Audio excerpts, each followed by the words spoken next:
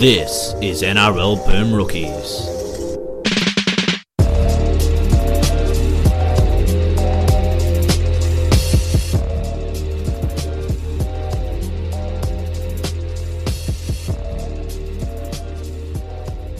Hello everyone and welcome to this week's episode of NRL Boom Rookies. Alongside me, as always, it's Bungard and Mitch. How are we, gents? Hello, I'm great. How was everybody's weekend? Oh, I never thought I'd get bored with winning, but here we are. Team Wayne. I was going to say, it's a shame that you're in charge of the drops tonight. Well, Yeah. in terms of power rankings, as we all know, power rankings are big in rugby league now. Yeah. As big as they've ever been, In some the would say. two-team Doyle team power rankings, South might be number one. Oh, wow. It's true. That Broncos still won, but Oof. yeah. It's getting closer by the day. I'm really enjoying the, as I was talking about with Bungard before the podcast. Renaissance. Yeah, well, it's more so, Bungard mentioned it last week that Wayne Bennett's like the only coach to ever move to a Sydney club and get less pressure and have less shit talked about him. But True. It's like the last 3 or 4 years at Brisbane, every off-season, it's about Broncos going to miss the 8 or come 8th, Wayne's finished, whatever. Then within 3 weeks, he's in Sydney. Everyone's, oh, yeah, Wayne's good. We've accepted he's good again. Yep. It's funny What a that. surprise. It's He's funny how undefeated things like with that work. undefeated with Bellamy. What a surprise. But Ah. yes, weekend was good. Had Tom's Bucks, as you guys all know. So Shout out to Tom. a bit messy, and had to catch up on the games over Sunday. But yeah, it was a good weekend. How about you, Dale? Yeah, same old. Work. Watch footy. Yeah, we It's a tough way to live, you know. we invented a fantastic game on the tennis court for all you people at home who have tennis courts. I'm assuming that's our demographic of listeners. Yeah. You have been on the North Shore for a little too long. Well, everyone knows Forceman's back from at school, but generally it's about catching a bomb or kicking people or whatever. You caught the ball, you took 3 jumps, step forward, whatever. Yep.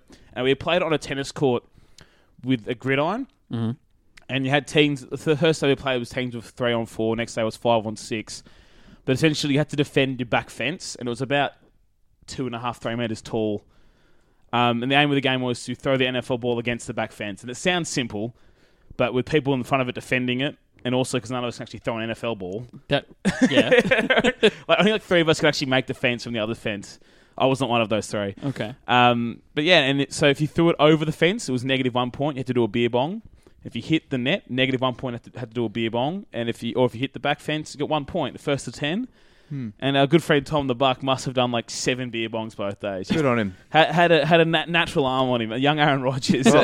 The ones he didn't try to throw hard, he just sailed over the fence. But it was actually a fantastic game. A lot of staying power. So if anytime you've got like 15 mates around and you've got a tennis court and you have a gridiron ball and you have a beer bong and you have lots of beer, highly recommend it. Well, the Venn diagram of people who watch rugby league and people who own tennis courts is literally just Russell Crowe. And as far as I know, he does not listen to this Well, podcast. he could have the boys around come end of season. It's true. That's never gone poorly before. It hasn't. Oh dear. Jesus, good Lord. Alrighty. Do we want to get onto the games? Yes. The games that matter? Okay, first game of Forceman's back. Alrighty. Brisbane 24, St George Illawarra 25 on Thursday evening at Lang Park. What a great game of footy this was. Another in win in the general. Roots Doyle derby Yeah. for D Roots. Yeah. Well, It's not been a good run. It's nice. After bizarre. last week, it's nice to get back in the winner's We're circle. almost like the 3 Pokemon starters. It's like the Dragons always lose to Souths, Yeah. who always lose to the Broncos, who always lose to the Dragons. We are scissor, paper, and rock. We are scissors, paper, and rock. Yeah, look, I never thought I'd say this, but I'm not 100% stressed about losing Widdop. Like, I'm stressed about the fact that he's a really good player, but it's more that it means that 4 don't have to go into 3 It anymore. has solved what would have been an ongoing problem in a very unfortunate way. Maybe we're all behind the 8 ball here, and Mary McGregor is actually an oracle, and he foresaw this. No. I mean, no.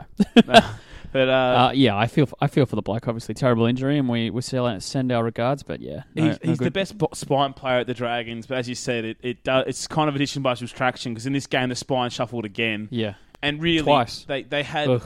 all the ball, all the field position, were making line breaks from their own end and couldn't capitalise. And I Yeah. think a lot of it came down to that clunkiness in key play making decision areas. And I know, I thought Ben Hunt had a cracking game, but he can't do it on his own all the time. And after McInnes's early dummy and run, I didn't think he was that great. And then also same thing, I didn't think Widdop and Norman were particularly outstanding the rest of the game either. Norman obviously kicked the field goal to win it, but I thought he was anonymous to most of the contest. And I actually think the scoreline flatters the Broncos in the end.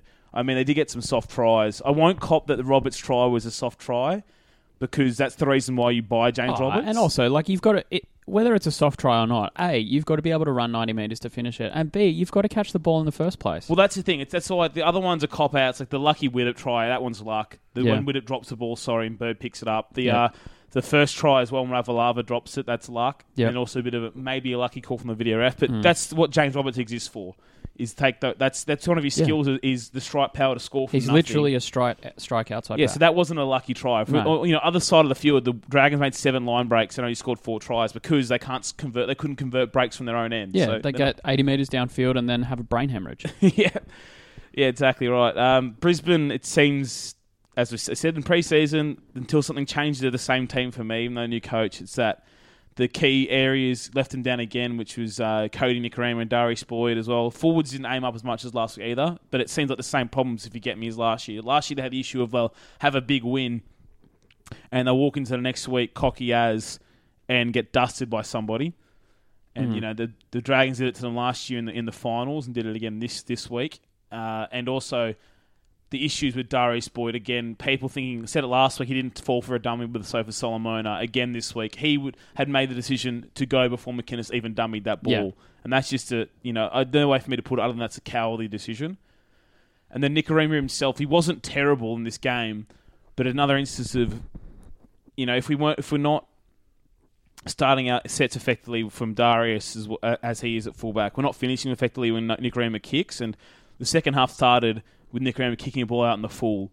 And our team's defence... horrible. It wasn't even close either. Yeah. And our team's defence isn't good enough to soak up the pressure of putting us back on the lines. And I knew the moment he kicked out in the full, I thought, we're going to concede in the next 3 sets here. Mm. And, after the game, Seibold was going on about how 24 points usually enough to win. Well, it's 25 points ain't enough to win either, champ. Yeah. Fix the defence. The point that you're making about, the Broncos completed only 3 fewer sets than the Saints, but that was from 6 more sets. Yeah. So they were 29 from 42, and the Saints were 32 from 38. Now, I'm not saying that the Dragons were fantastic in attack because they weren't. They scored 4 decent tries, but they weren't lighting it up inside the red zone anyway. But as you say, it was the fact that once Brisbane got into the red zone as well, they kind of continually shot themselves in the foot. You've got to be able to. In both teams' chances, both teams have to be able to finish their chances. Yeah, and then this game could have genuinely been 40 all. Oh, I mean, the Dragons should have probably killed them. Yeah, and in this game as well, there are instances with my boy Pangai had a couple of mess ups too. His effort and Cody's effort wasn't good enough on McInnes' break, and also the selfish play he made on the line when Corbin Sims scored. I mean, you're not doing anything but trying to be the big boy, if you get me, charging off the line like that. Yeah. That doesn't help anybody. And then, Sims saw it coming and went underneath. And this is another case of a Sims boy killing the Broncos at Suncorp. We have Ashton 08 killing ourselves there, Tarek and Corbin doing it in the finals last year, and Corbin again doing it in this game. So, but yeah, the Dragons, once they stopped shuffling the spine as much, looked a little better in some regards. I thought Ben Hunt, revenge games on the Broncos might be a thing forever. It seems like. Seems like it. He mentioned that in the post match as well. He said, "I think this is the best performance. I think he said, I think this is the best win I've had at Suncorp." Well, I think that game, the best 3 games he's had in the last 18 months are probably round 1 last year, the semi last year, or been at Suncorp. Yeah, they went against the Broncos. But Brisbane are back to the drawing board. But it's one of those things. We didn't bring Seibold in because we couldn't score points. If you thought that was the reason why we're wrong, because we could always score points. Yeah. But it's he still played lock. That's his decision. Cody's still the 7, and Darbs is still the 1. And until there's some drastic changes in form or positional with those ones, I don't know. And like I said, I've said this many times. I don't think we can contend until those things change. I don't know where you pull a halfback from. Well, Thomas did and had his debut in Q Cup this week, and absolutely danced on him. He was fantastic. Yeah. But I know you don't expect an 18-year-old to come into first grade and do well. But potentially he might end up in there too early for mine, just in the same regards of when you had Luke Brooks and Nathan Cleary going, just because you had to do something. So I wouldn't be surprised if he was there by around 8 or 9, but maybe Sean O'Sullivan eventually too.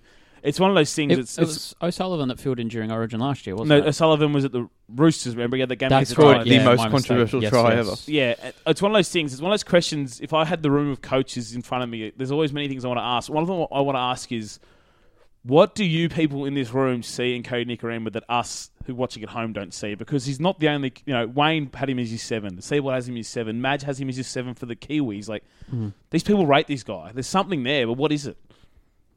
Yeah, I guess we'll never know. I don't know. Like the running game is good, right? His short passing is okay in attack, but I don't know how you can live with a guy who can't kick like at all at the 7. Yeah. Doesn't take control as he keeps saying he's going to. He's not a leader, and he's not an organiser Not either. I organised, don't think. doesn't Yeah. organise, and his defence is terrible. Perhaps he could be a first grade half, a lot not with Milford, but it's like the worst combination possible. Those two together. And he's not his organisation may be good, but you can't rely on that as a half. And he's not big enough to play as a 9. No, it's like that's it. This game, like Milford didn't start well kicking, but he actually kicked us back into this game. Yeah. He set up a try off the boot, had a couple of good kicks that turned the Dragons around, but just you want someone to take some pressure off him. It's like, what would I give for Blake Green?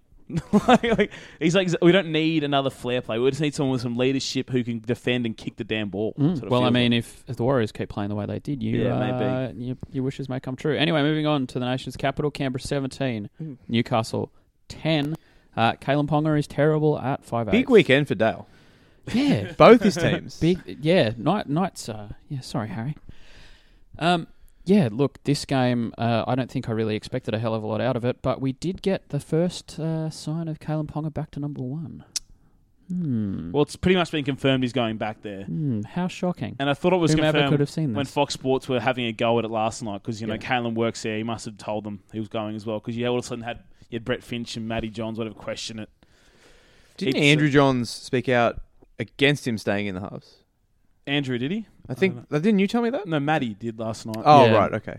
It's a funny one though because it was one of those weird things. Again, all preseason, most fans were against it, and the media cronies were all in favour of it. But 3 rounds is the point you're giving up on it at. And also, as you say, we were talking about this earlier off mic about the fact that, the most famous example that we always go back to is when Lockyer did the switcheroo. It took him 18 months, was what Harry said.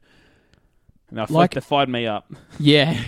Sorry, mate. But, the point is, Newcastle aren't in win now mode. They have time to do this. If they want to do it, they can do it. They don't necessarily... Did they not make the move and accept that or when they first did it? Yeah, I don't think Connor Watson is a complete write-off. Obviously, he's not as good as Ponga at number 1. But, if you're going to do this, you may as well spend a whole year teaching this kid how to play at 6 or don't do it at all. No, but I think they moved him because they do think they need to win now. I think they moved him there because they inexplicably think that thrusting him into the front line, which theoretically was going to give him more touches, which it hasn't done, was a good thing. I mean, Andrew Johns said in the All-Stars game, if these two halves stay fit, Knights make the 8 and he wins the Dally M. It was just a foregone conclusion that he was going to be great. Yeah, and you had...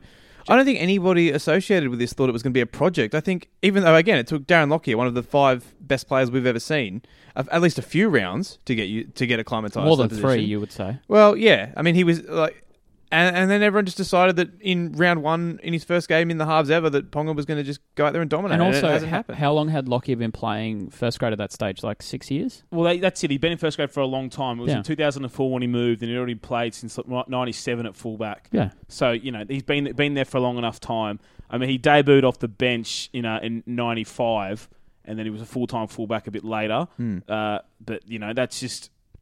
Sorry, excuse me. But that's it. The comparison to Lockyer is a lazy one that's made quite often, and it was made with Moylan when he moved back there as well, obviously. But also, the other thing that's a big lie is the narrative that he didn't succeed quickly at 5'8" for Darren. If you look back to 2000, people don't think he succeeded quickly there, but after 5 rounds at 5'8", Gus Gould, one of the largest Broncos haters in existence, who was the current Blues coach at the time, and a Roosters fan, called Darren Lockyer better than Freddie Fittler and the best 5'8" in the world 5 rounds into the competition the year he moved there. Yeah. People have this thing in their head that it took longer than it did. And whilst his defense wasn't there instantly, if you have someone like Gus Gould, also when he cared about rugby league too, 2004 calling him best 5'8" in the world within 5 rounds, it might be true.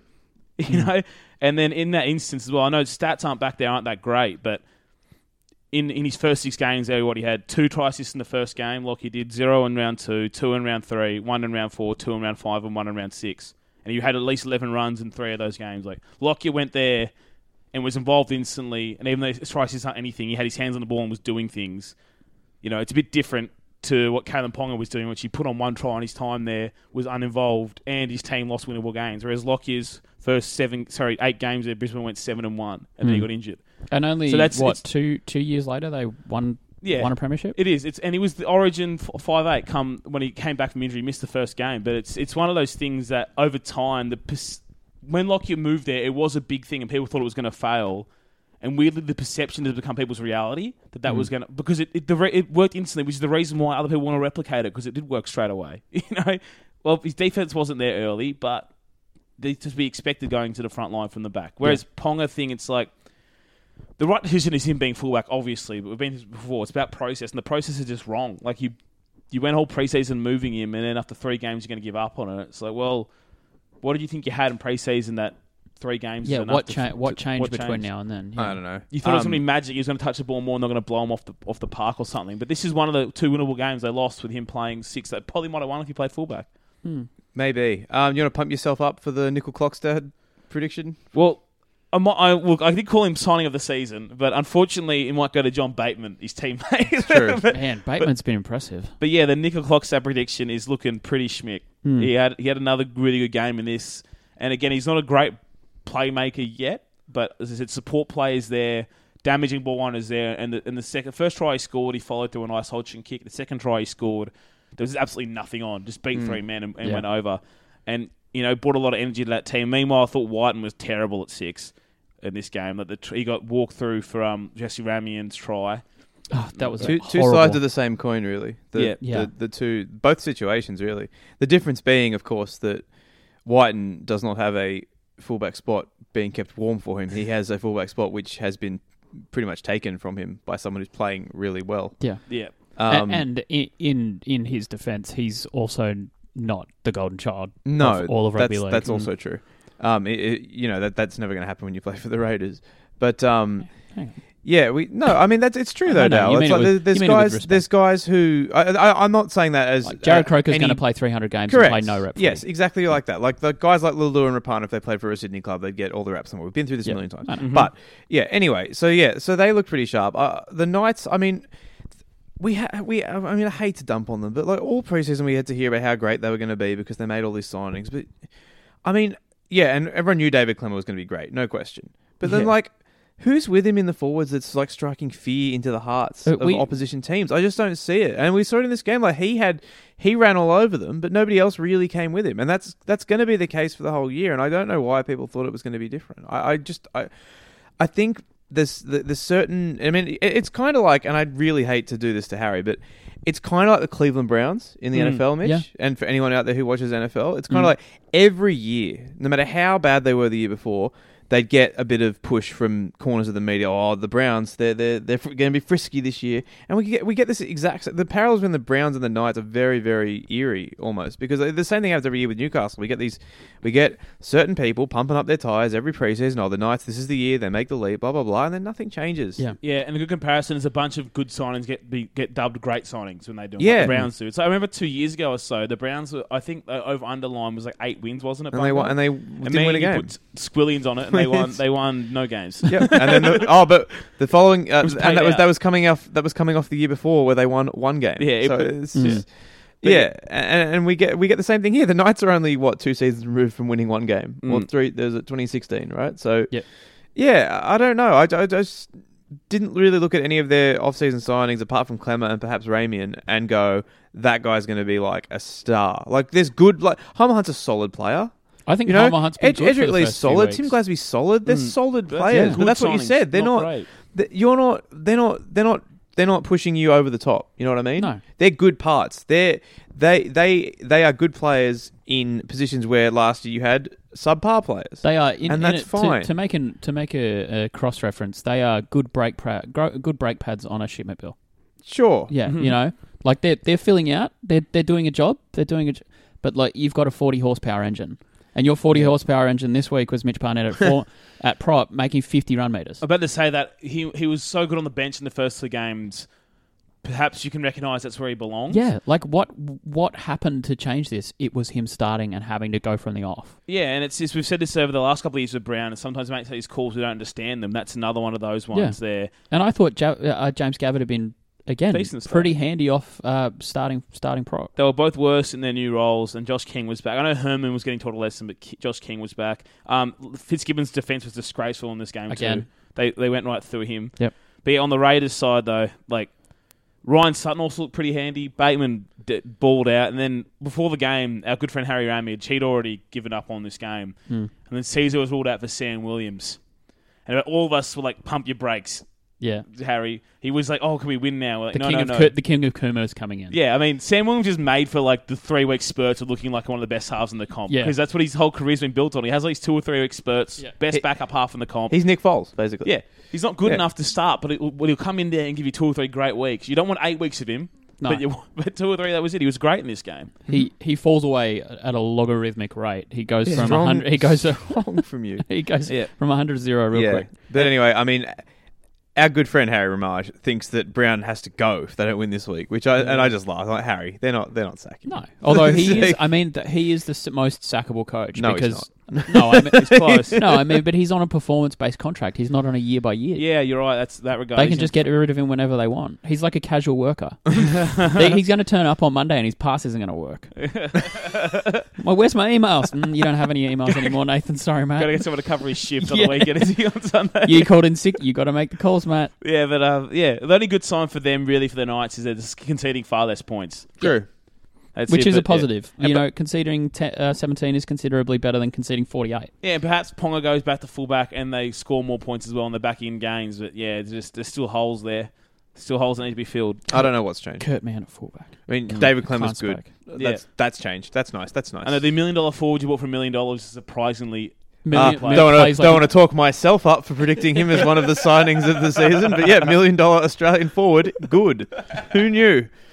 You need a recruitment job. Yeah. Should work at Seek or something. Mate, got to get my team to sign Cam Smith. It's going to be sick. Why doesn't every team just pull a Jonathan Thurston out of their junior ranks and win comps? Why don't they simply take the next Thurston from the Bulldogs? That's how it works. God help us all. Alrighty, Parramatta 18, Eastern Suburbs 32 at the Olympic Stadium. Look, I thought Parramatta were really good. They dared for to 60 dream. minutes. Unfortunately, rugby league games go for 80. And James Tedesco decided to be really good for about 15 of those. Great at the end. Poor Para. I mean, but I will say... The point you make about them daring to dream is perfect, may I just say, just before you go on. Perfect analogy. Well done. You're right. For the first hour, they looked great, and this was a really enjoyable game. They've really put on some enjoyable contests this year. But yeah, the Roosters kicked into another gear, and Para just aren't there yet. Yeah, they might be. They might be later on. They'll probably learn a lot from this game. They'll come up against other teams where the other teams won't be able to score 4 tries in 20 minutes. Yeah, they were leading with 18 minutes to go, and they were pretty solid up to then. The Roosters have that, though, and it's something I was talking about my friends who are Broncos fans on the weekend about, like, when the Broncos are down with 15 to go, they are playing like they're down with 1 minute to go. They're chasing, running the ball on last 40 out, whatever. The Roosters don't change. And that's why they win these games. Like sometimes when a team's confident, they're not going to come back and win. That's why they win these kind of games. None of their last tries were panic tries. They just got back in the game, played their footy, and took their opportunities. And that's it. Like Tedesco had a nice moment. Victor Radley stood up in a couple of moments, and then also Daniel Tupou when there was no blockers. Who knew can out-jump anybody in the world? Yeah, kicking a bloke who's 6'8", good. That's it. They did that. The moment some of those guys stood up, and it's one of those games that actually weren't that great themselves, the Roosters, until those last 20 on they stood up. But they got a win against another solid side in Parramatta, and I thought, it was good signs for both teams in those regards. You know, Roosters taking a win where they weren't great for the whole thing, and also losing Jake Frand and losing Rhea Hargraves on the night after going in without Cronk. And without Brett Morris, it's a great win for them. But also the Eels taking it to them was another good sign. And Eels first half, they were very happy with that. I mean, the first try Fergo scored was off another Junior Paulo, a great pass that really split the defence open, throwing out to Takarang in a long cutout. So he looked good there. And Sivo had a good game too. Mate Ikuvalu looked like a child. ran over him twice. That try he scored, I feared for his safety. Yeah. It's like walking under a locomotive. So there you go. Look at Eels actually having signings looking okay. Paulo and Fergo and even Sean Lane looking like decent signings. But Sean Lane looks like a first grader. Yeah. Like he looks like he can actually play rugby league, which is great for him. And, you know, I complain a lot about Paris forwards, but they did a fair enough job in this game. They did, and they were missing Nathan Brown still, obviously, and missing Tepai Moeroa, who isn't great, but Tepai Moeroa is still better than Kane Evans, Tim Matter, and Oregon Kaufusi. Yes. So, you know, they stood up in this game, and also Moses and Brown didn't go missing, if you get me. Yeah. You know, that's important. Lots of good signs, and Gutho still looks good on the back of the injury. So, yeah, I still don't know my full read on this Eels team, but they're certainly frisky, and they're certainly worth watching. Would you call them frisky? I'd call them frisky. That's good. They're not playing anywhere near as structured as Brad Arthur has done in the past, and it's not saying it means he's a good coach, but it's a sign of a good coach who is willing to change his methods to get results, and that's just it. He's had the balls over the offseason to change how he views rugby league currently, and we'll see how they go from there, but it's a good game. I reckon give them another 3 weeks and revisit where we think they're going to be in terms of the whole... they've got some...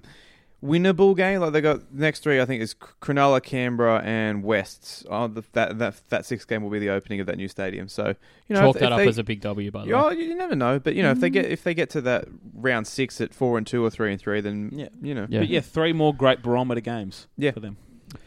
Alrighty, moving on to Saturday afternoon, Saturday evening over the ditch. Manly Warringah 46, New Zealand Warriors 12. Yeah, Tom Trbojevic makes a difference. Yeah, I was going to say better than Brendan Elliott. Hard to say. You are an analyst. You're a genius, Mitch.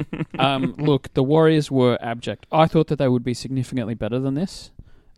We all made those comments last week. I think you'll find it too Manly. No, I know, but we made the point about it being in Christchurch and all that kind of stuff. But man, they were abject, horrible. But in saying that, Manly were really good. Yep, they took the chances that were provided to them by 6 metre wide gaping defensive holes under the goalpost. Yeah, look, I'm not a visionary, but if you can get 2-on-1 with the defender and pass the ball around him and run on, you are going to score tries. And I think Turbo being back makes the other backs just better by association. I thought Brad Parker was excellent in this game, which is a strange sentence, but it's one I stand by. Solomon Carter's cooked, hey? Even worse on the right edge. Brad Parker ruined him. Yeah. Again, not a sentence I thought I'd hear. Hey, didn't Brad Parker ruin Greg Inglis in a game last year? I think so. Yeah. Brad Parker also injured himself standing up in a tackle. I'm sorry. Are we a Brad Parker podcast now? We could be. I think we've pivoted into a weird Brad Parker new fanzine. direction. Join us next week. Yeah, it's strange that you don't really think. I mean, obviously we know how brilliant he is, but you don't think one guy coming back can affect a team just to that extent. But they look completely. They were completely different. It was night and day to what we saw in the first couple of games from these guys. Yeah. Yeah, I mean, they made Kane LG look good. I don't understand what's bad, going on. Come on, look better. Sorry, they made him look better. I feel like that's an island I might have to jump off of soon. I thought Kane would one day turn it around, but it looks like he might be a one-season wonder after those injuries. He just doesn't look great anymore. But Adam Fanua-Blake was exceptional too, I thought. But I mean, it's no coincidence after the game you had like every single Manly player that spoke to anybody with a microphone said, Tommy Turbo makes us a better team. It's simple, but like, man, we feel more confident with him. You know, he kind of leads with his actions, and we see it with plenty of players. But he lays a platform that fullbacks don't always do. But he was just up and about from the time the game kicked off, and also he seems to make Terry Evans more interested in games. Yeah, because he was backing up and following Tommy around and loving footy as well in this game. I feel the thing with DCE and Tommy Turbo is that they don't. I don't feel like when they play together, either of them feel like they have to do everything. Like the point, the point where both of them were through and both of them like threw an offload to each other to score. Yeah, I don't think that they.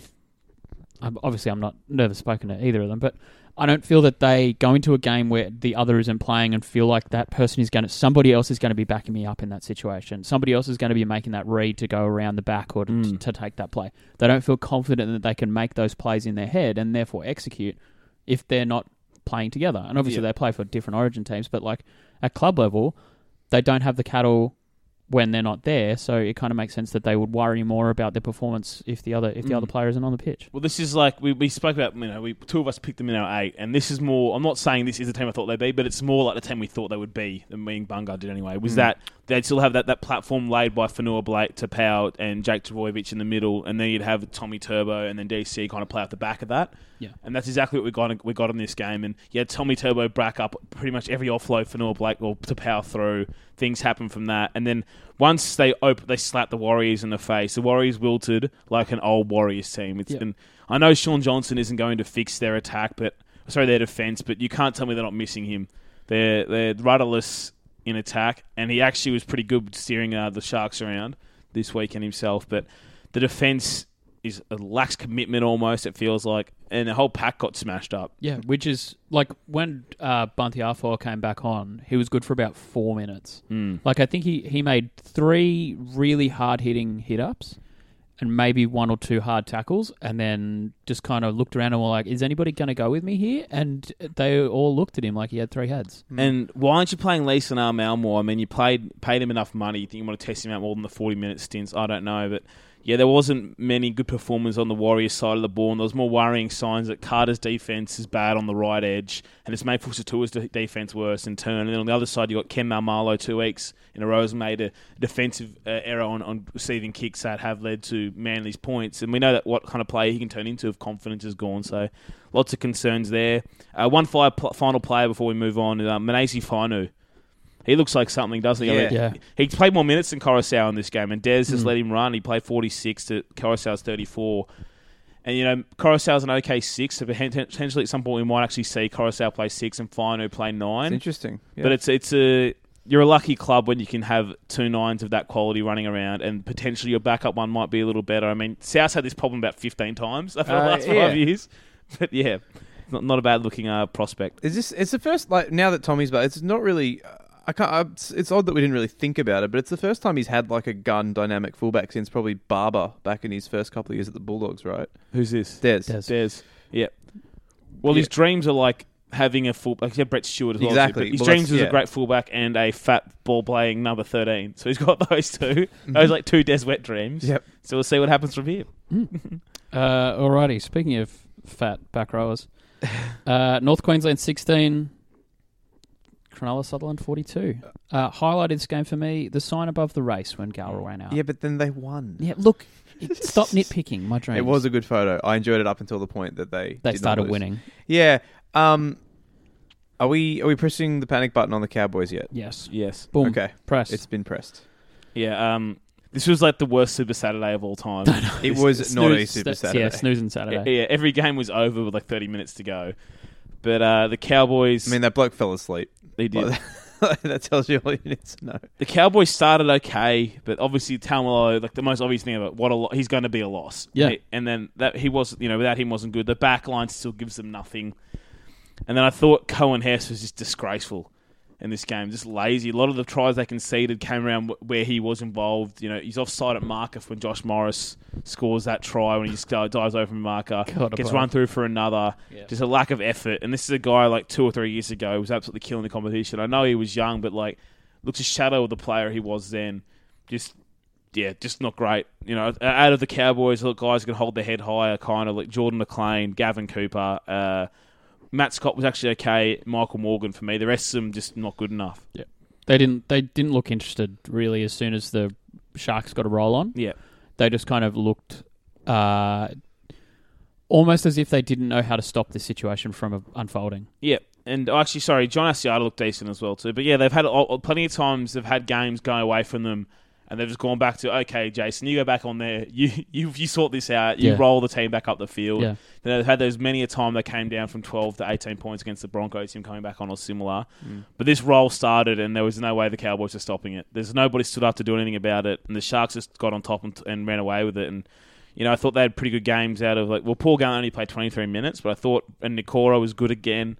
I thought Aaron Woods and Jack Williams were good off the bench, and then I thought Sean Johnson had his first real good game in a Sharks jersey as well. It just involved a lot of good things. And they scored some pretty easy tries, some effort tries. Josh Dugan just ran over somebody.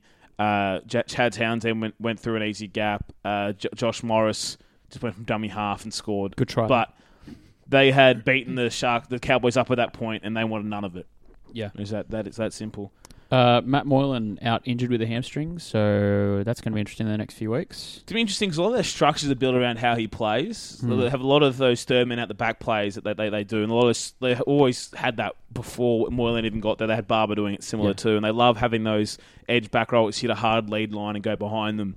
And going with Dugan, he has a massive inability to take advantage of those. I think, as being a Dragons fan, Dale, you remember how many times he was like 3-on-1 out wide and he just didn't pass the ball? Yeah.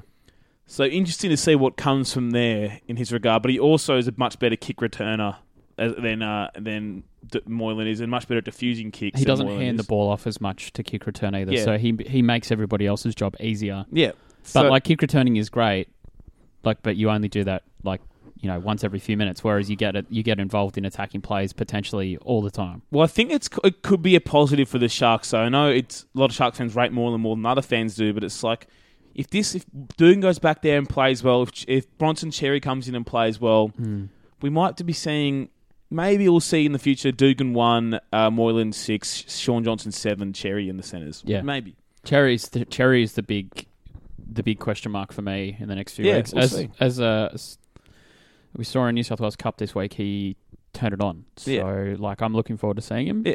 I mean, assuming he comes in, I don't think they're going to play Aaron Gray, but I'm assuming he comes in. But that's it's Aaron Gray, friend of the podcast. Excuse me, that's Aaron. I average 4 tries a game in representative football. Gray, thank you. Him very and much. Dangai superstars in rep footy. But yeah, Sharks just ran away with it, and too good for the Cowboys. And yeah, once you cower to the Sharks, they are the biggest bullies. We know this. They are the biggest bullies going around. Yep. Speaking of coward, Penrith. Wow. Penrith 2, Melbourne 32 at Carrington Park in Bathurst. Great crowd for this one. Pity that they got served an absolute shit sandwich of a football match. When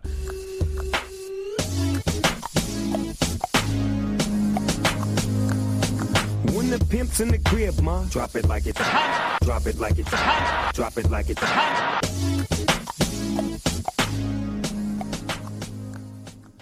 Look, Dylan Edwards. This is the easiest one possibly of all time. Hang on. No, it is. No, our last easy one this season was Kurt Mann at fullback against the Sharks. Remember what he had made 5 mistakes? Yeah, and St George lost 42-2 at Shark Park, if I remember correctly. Yeah, Dylan Edwards had made 6 errors in this game. 5 missed tackles. Look, I'll be honest. I don't condone it. I would have committed seppuku in the middle of the field. Yeah. Just sword straight up the guts. Sorry, everybody.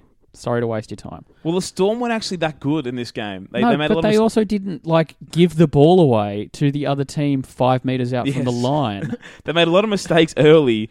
The Storm did, and then they didn't put the foot in the throat. Dylan Edwards placed their feet on the Penrith throat. Dylan Edwards contorted himself to put his own feet on his own throat in some kind of strange, Russian doll sense. Yeah.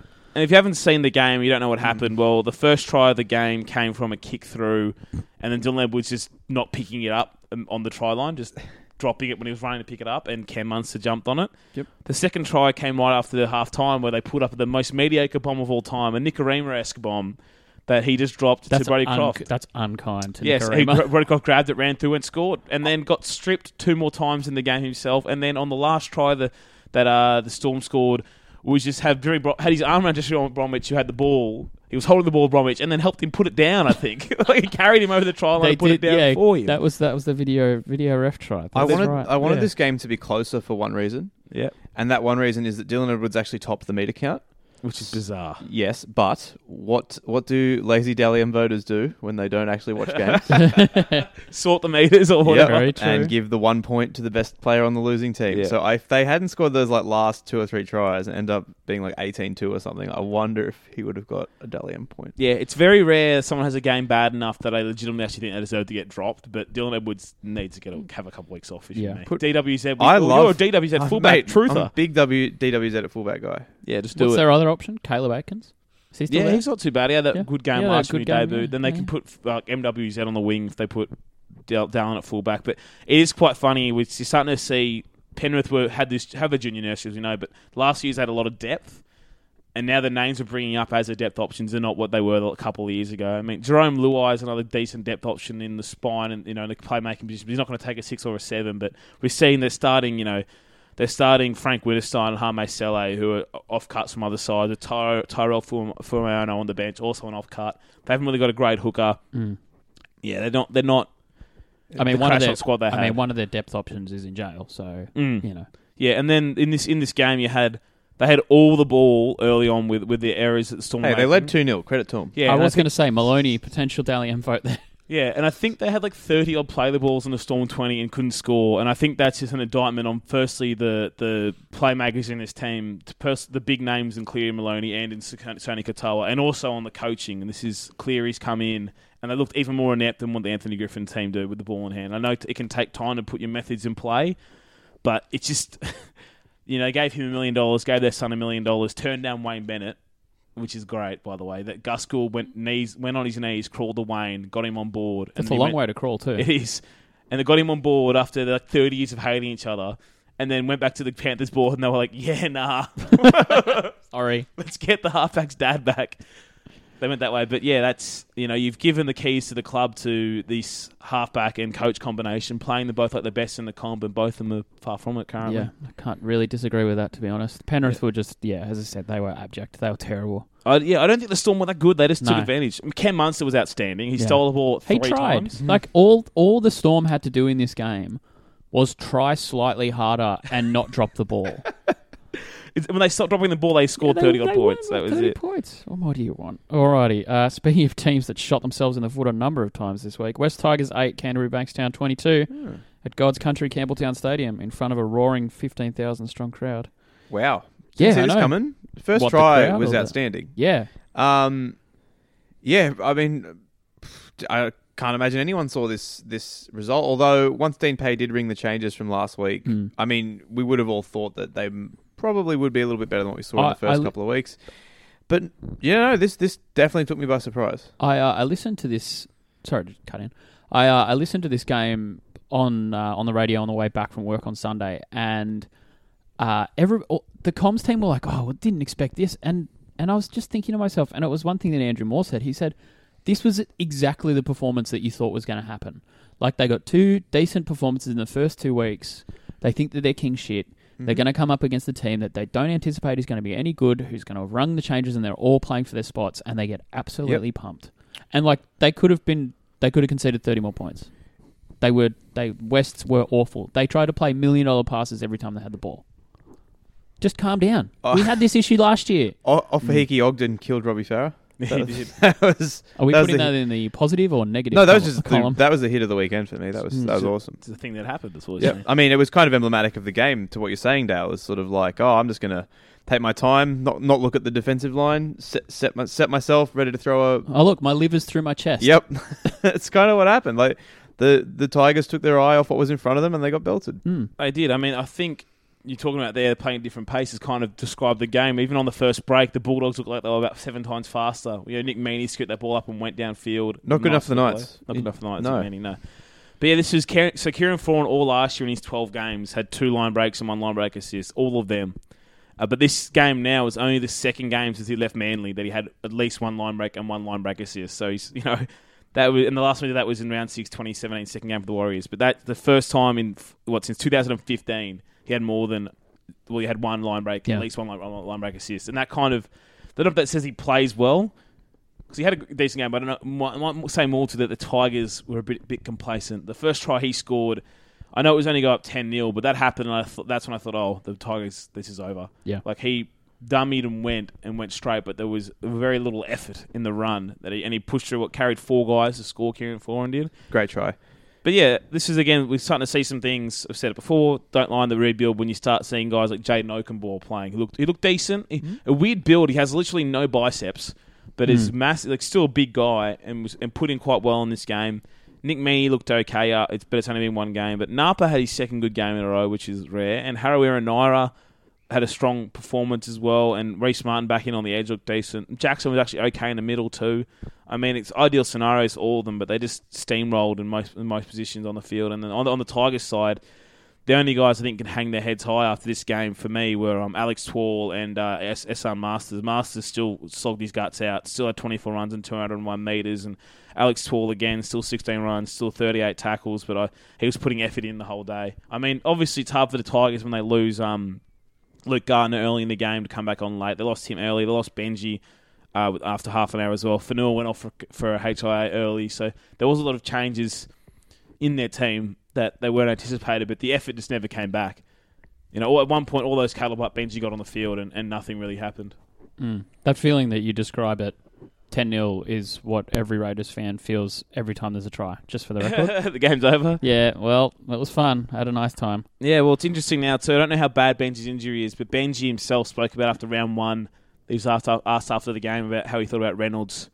And Benji was going, well, last year, you know, I came to this team, I didn't have a spot either. An injury gave me opportunity, and I took it. And he said, well, you know, if there's an injury this year, Josh Reynolds had the same chance to take it and see what he can do. So there might be Benji might have jinxed himself, and there might be a chance here for Reynolds to come in and take a spot. But yeah, we'll see. I mean, he's getting paid enough to come in and take a spot. So yeah, exactly. But yeah, Bulldogs fans, at least you got some joy. I still don't know how long it'll last. I feel like it's one of those like one-off blips. Everything went really well.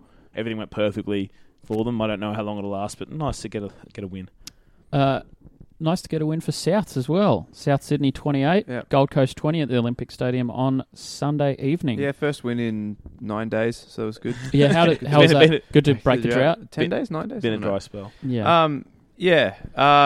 Bumper crowd at the old ANZ Stadium, fellas. I'll tell you that much. Couldn't move.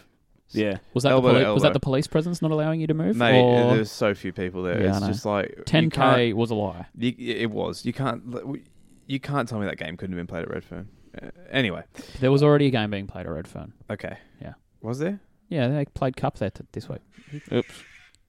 Oh, wow. He's just watching videos on his phone. No, I'm going to the question time. But there we go. Click on a video and question time. Yeah, weird game. The Titans really put in. And they... Obviously, they don't have the best team in the world in terms of talent, but they tried some things. There was a lot of second phase play. They didn't give up. They ran hard. Once they realised that bombing to that right corner was a tactic that was going to work, they did it 4 or 5 times in the second half. It resulted in 2 tries for them, so, you know, fair play to them. Yeah, and in the end, I think South were actually a little bit lucky to win this. They took the 2 really early on, and everyone went, what are you doing that for? The Titans suck, and then they only won by 8 points. Yep. And they won by 8 points by the virtue of taking another 2 penalty goals after that. Exactly. Yeah, it's one of those games, though, in the whole scheme of the season, you'll forget about it. Yeah. You know, you played bad, you got the points. The team played like they were playing in front of 4,000 ANZ. I don't believe the 10,000 number. There's no chance of 10,000 people there. It's like when the AFL put up 15,000 for Giants. GWS Giants game and last you can week. see the other 6 people that are there. Yeah. Get out of here. But yeah, I mean, you say that they could have lost this game, which is true. But again, their defensive line, I understand that, you know, it got broken once again, but they conceded 1 line break. The other tries came off. An intercept and 2 kicks. Yeah. I mean, that doesn't mean they count less. All I'm saying is that their defense is actually still pretty solid. And you can't rely on... if you're the attacking team, you can't rely on scoring intercepts. And kicks don't cost less points. I mean, Kyle Turner was in the centres and he missed a block on one of those kick tries, and the next one was Anthony Don heads-up play, stealing the ball from Ethan Lowe, who, by the way, had a pretty solid game, I thought. I think he might be back. Yeah, obviously the sour note to this game is Braden Burns, who until this stage had been one of the best centers in the comp this year. What's the word there? Hobbled off. He'll be out for 6 to 10 weeks, I think. I read today. Hammy? It was either hammy and ankle, isn't it? Hammy and ankle. Oh, that's horrible. Yeah, unfortunate. But Dane Gagai played pretty well in the centers. Dane Gagai breakout game. That was one positive. Although, I mean, Tyrone Peachy played so poorly that he got hooked. So I don't know how much we can read into Gagai's performance. No, he played the whole game, Peachy. Oh, I was told he got hooked with 5 to go. The good people on the NRL Reddit have lied to me. Yeah, I thought he got hooked for Philip Sammy in the last couple of minutes. You? I don't think so. No, it's not important enough to look up, but that's what I was told. It doesn't. No, it was Jairo went off. Okay, there you go. I thought it's back row for I've been led astray. Yeah, but either way, he was awful. He was truly terrible in this game. And Gagai, I mean, probably his best game for Souths, which is interesting in that it came a week after arguably his worst game for Souths. It did. But yeah, over on the Titan side, positive are like Bryce Cartwright was okay. That's a thing. He wasn't terrible. James is better back in the middle. Yeah, but they're not going to do anything until they get back Ash Taylor. Like, that's just a fact. Yeah.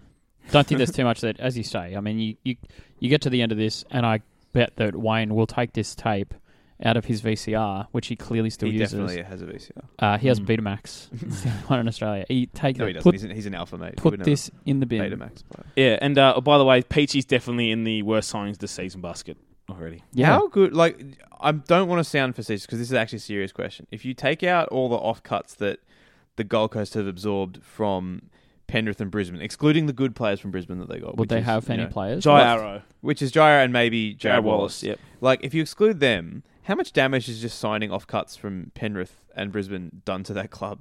Well, I mean, and I'll include the coach in that question. Oh as yeah, well. well, I mean, you've taken Mitch Rayner was actually okay in this game too, but you've taken on whatever Leilani Latu's on, not playing first grade. You took on Tyrone Peachy after he spent all our off season saying he didn't want to go there.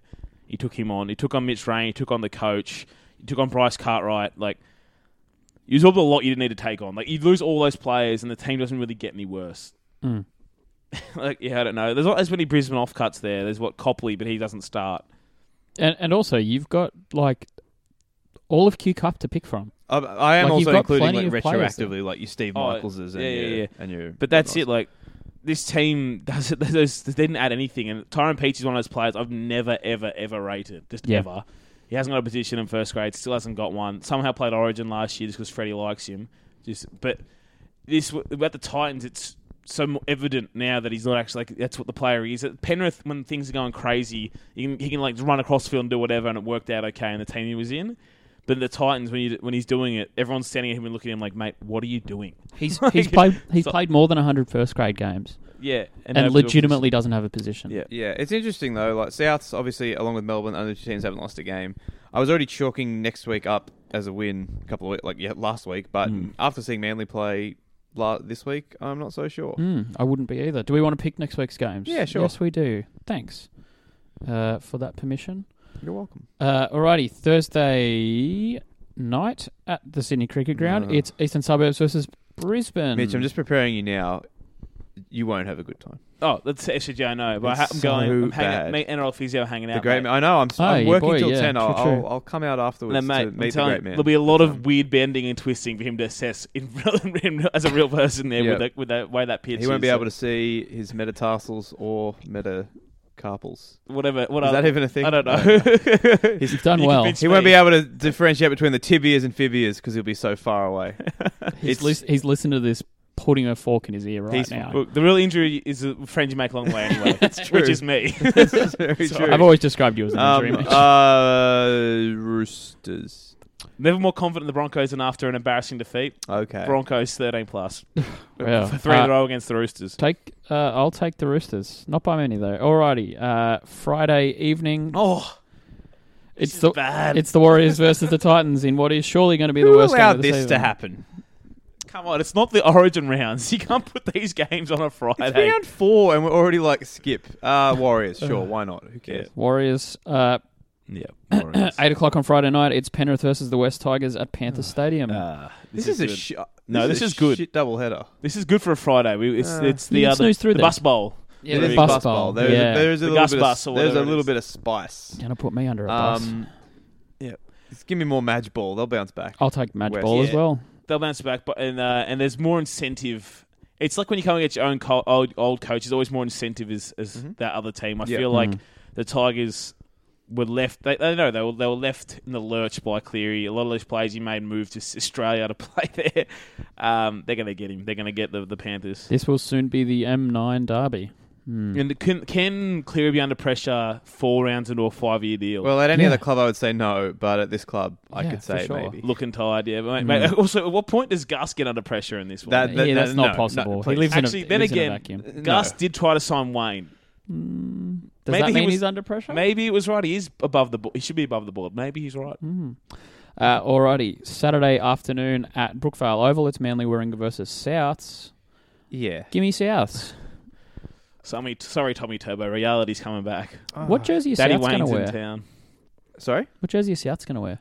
What do you mean? Their regular jersey. Oh, fair. Why? But not everyone's colourblind, Dale. I thought they might wear a white jersey. It's red, dark I don't think jersey. they have a white jersey. No, they've got the light. They've got that weird thing with the the red, like the red triangle on it. Yeah, who knows? I don't know. Yeah, I want Daddy a GI, big fat Daddy GI, come from left centre again and bury Tommy Turbo like it's Origin. Is he? Well, it's Monday. Is he going to be named tomorrow? I think so. Yeah. Well, that's good, especially with Burns out. So. Yeah, not doing the podcast on a Tuesday. Oh, mate, the Sully versus GI. There's an athlete battle of I am here for. Who's going to boys? Who's going to wake up in the car park first? All right, North Queensland versus the Raiders at Townsville Stadium on Saturday evening. Who let this round happen? Give me the Raiders. Give me the Raiders.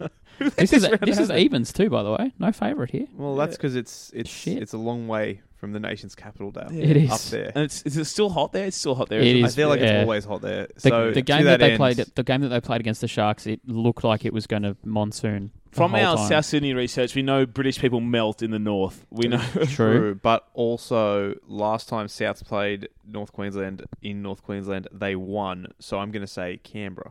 Yes, I'm on Canberra too. But yeah, who approved these games? And this next one. Alrighty. Okay, I'm going to get Todd Green. I haven't looked at the draw, so I don't know what's coming. Parramatta versus Cronulla Sutherland at the Olympic Stadium on Saturday night. ANZ.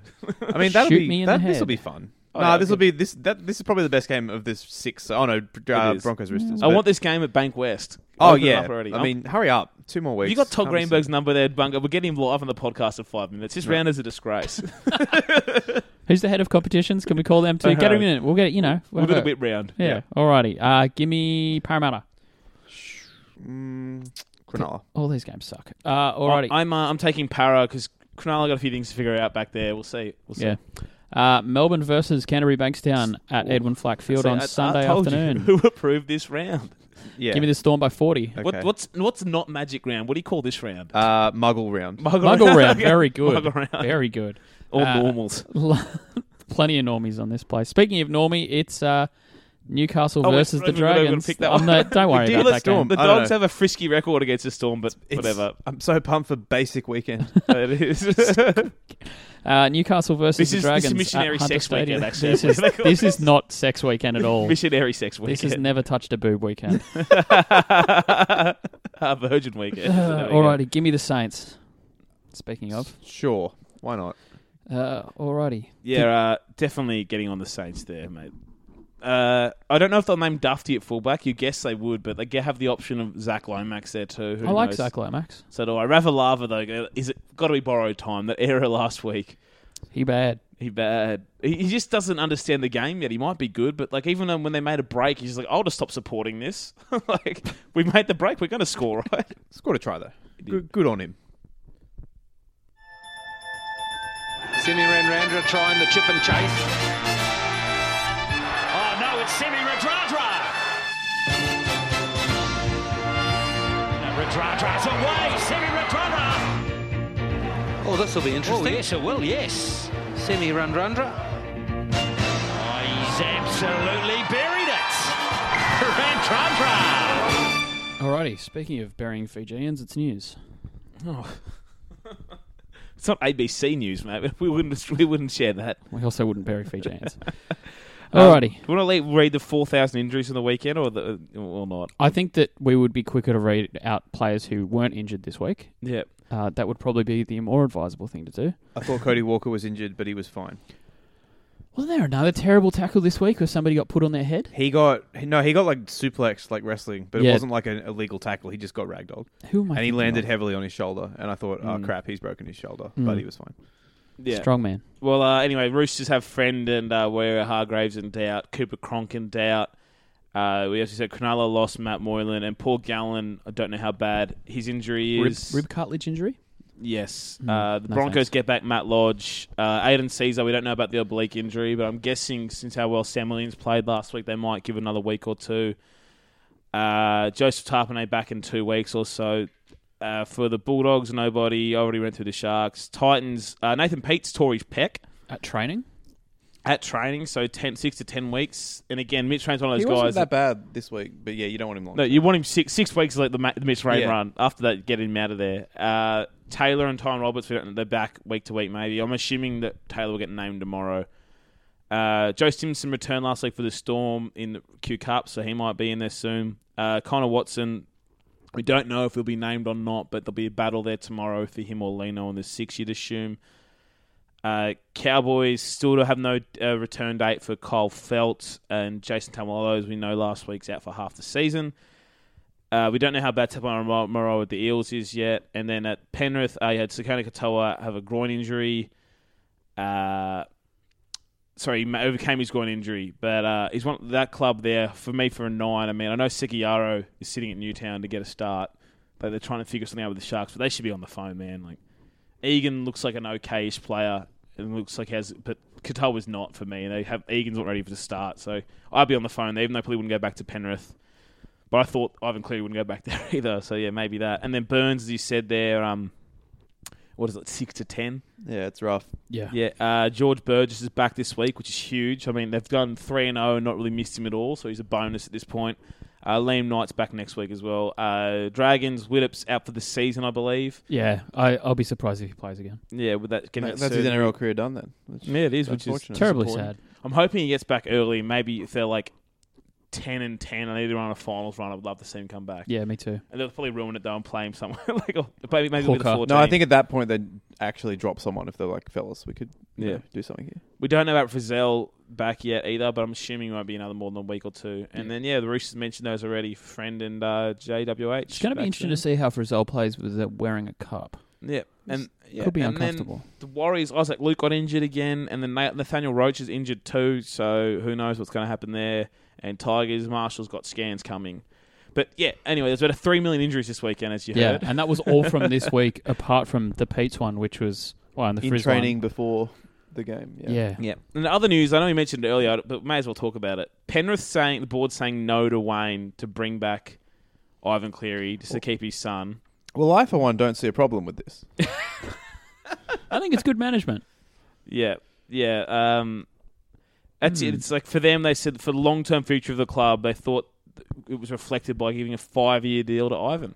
Is it because they think that Wayne would die? No. Is it like genuinely like why? Like I get where they're coming from, but like surely you look at Nathan Cleary and you go there has not been a stratospheric improvement. Yeah, all he's going to do is continue plodding along the same path of improvement that he's we don't think that. We made this talk. We had this chat earlier that like you look at how they went playing hook ball for want of a word last year, made the finals, won a semi, lost in the elimination final.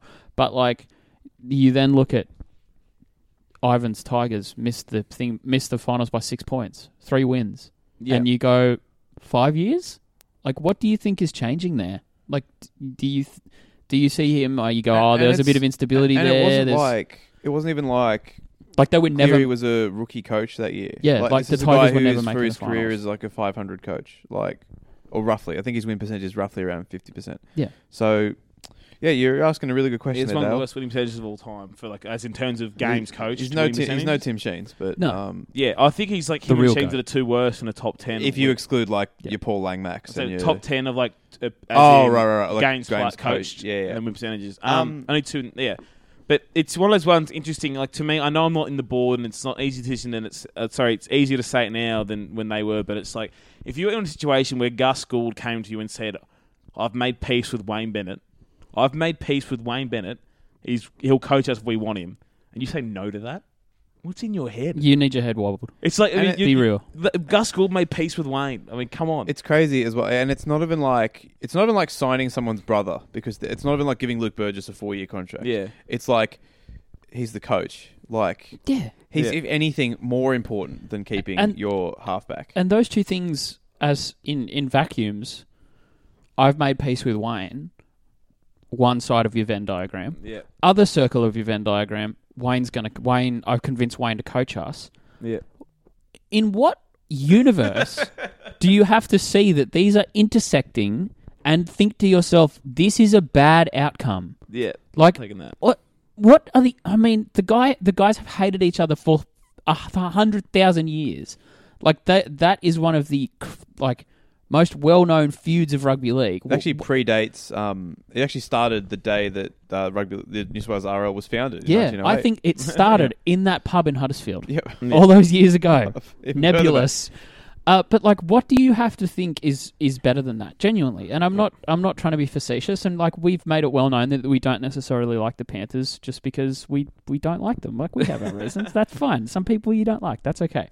But yeah, I don't get that call. What's the thought process? I don't get it. There's some really good quotes in this article too, which helped why I picked the Tigers this week. But I'll read some of them from Robbie Farah.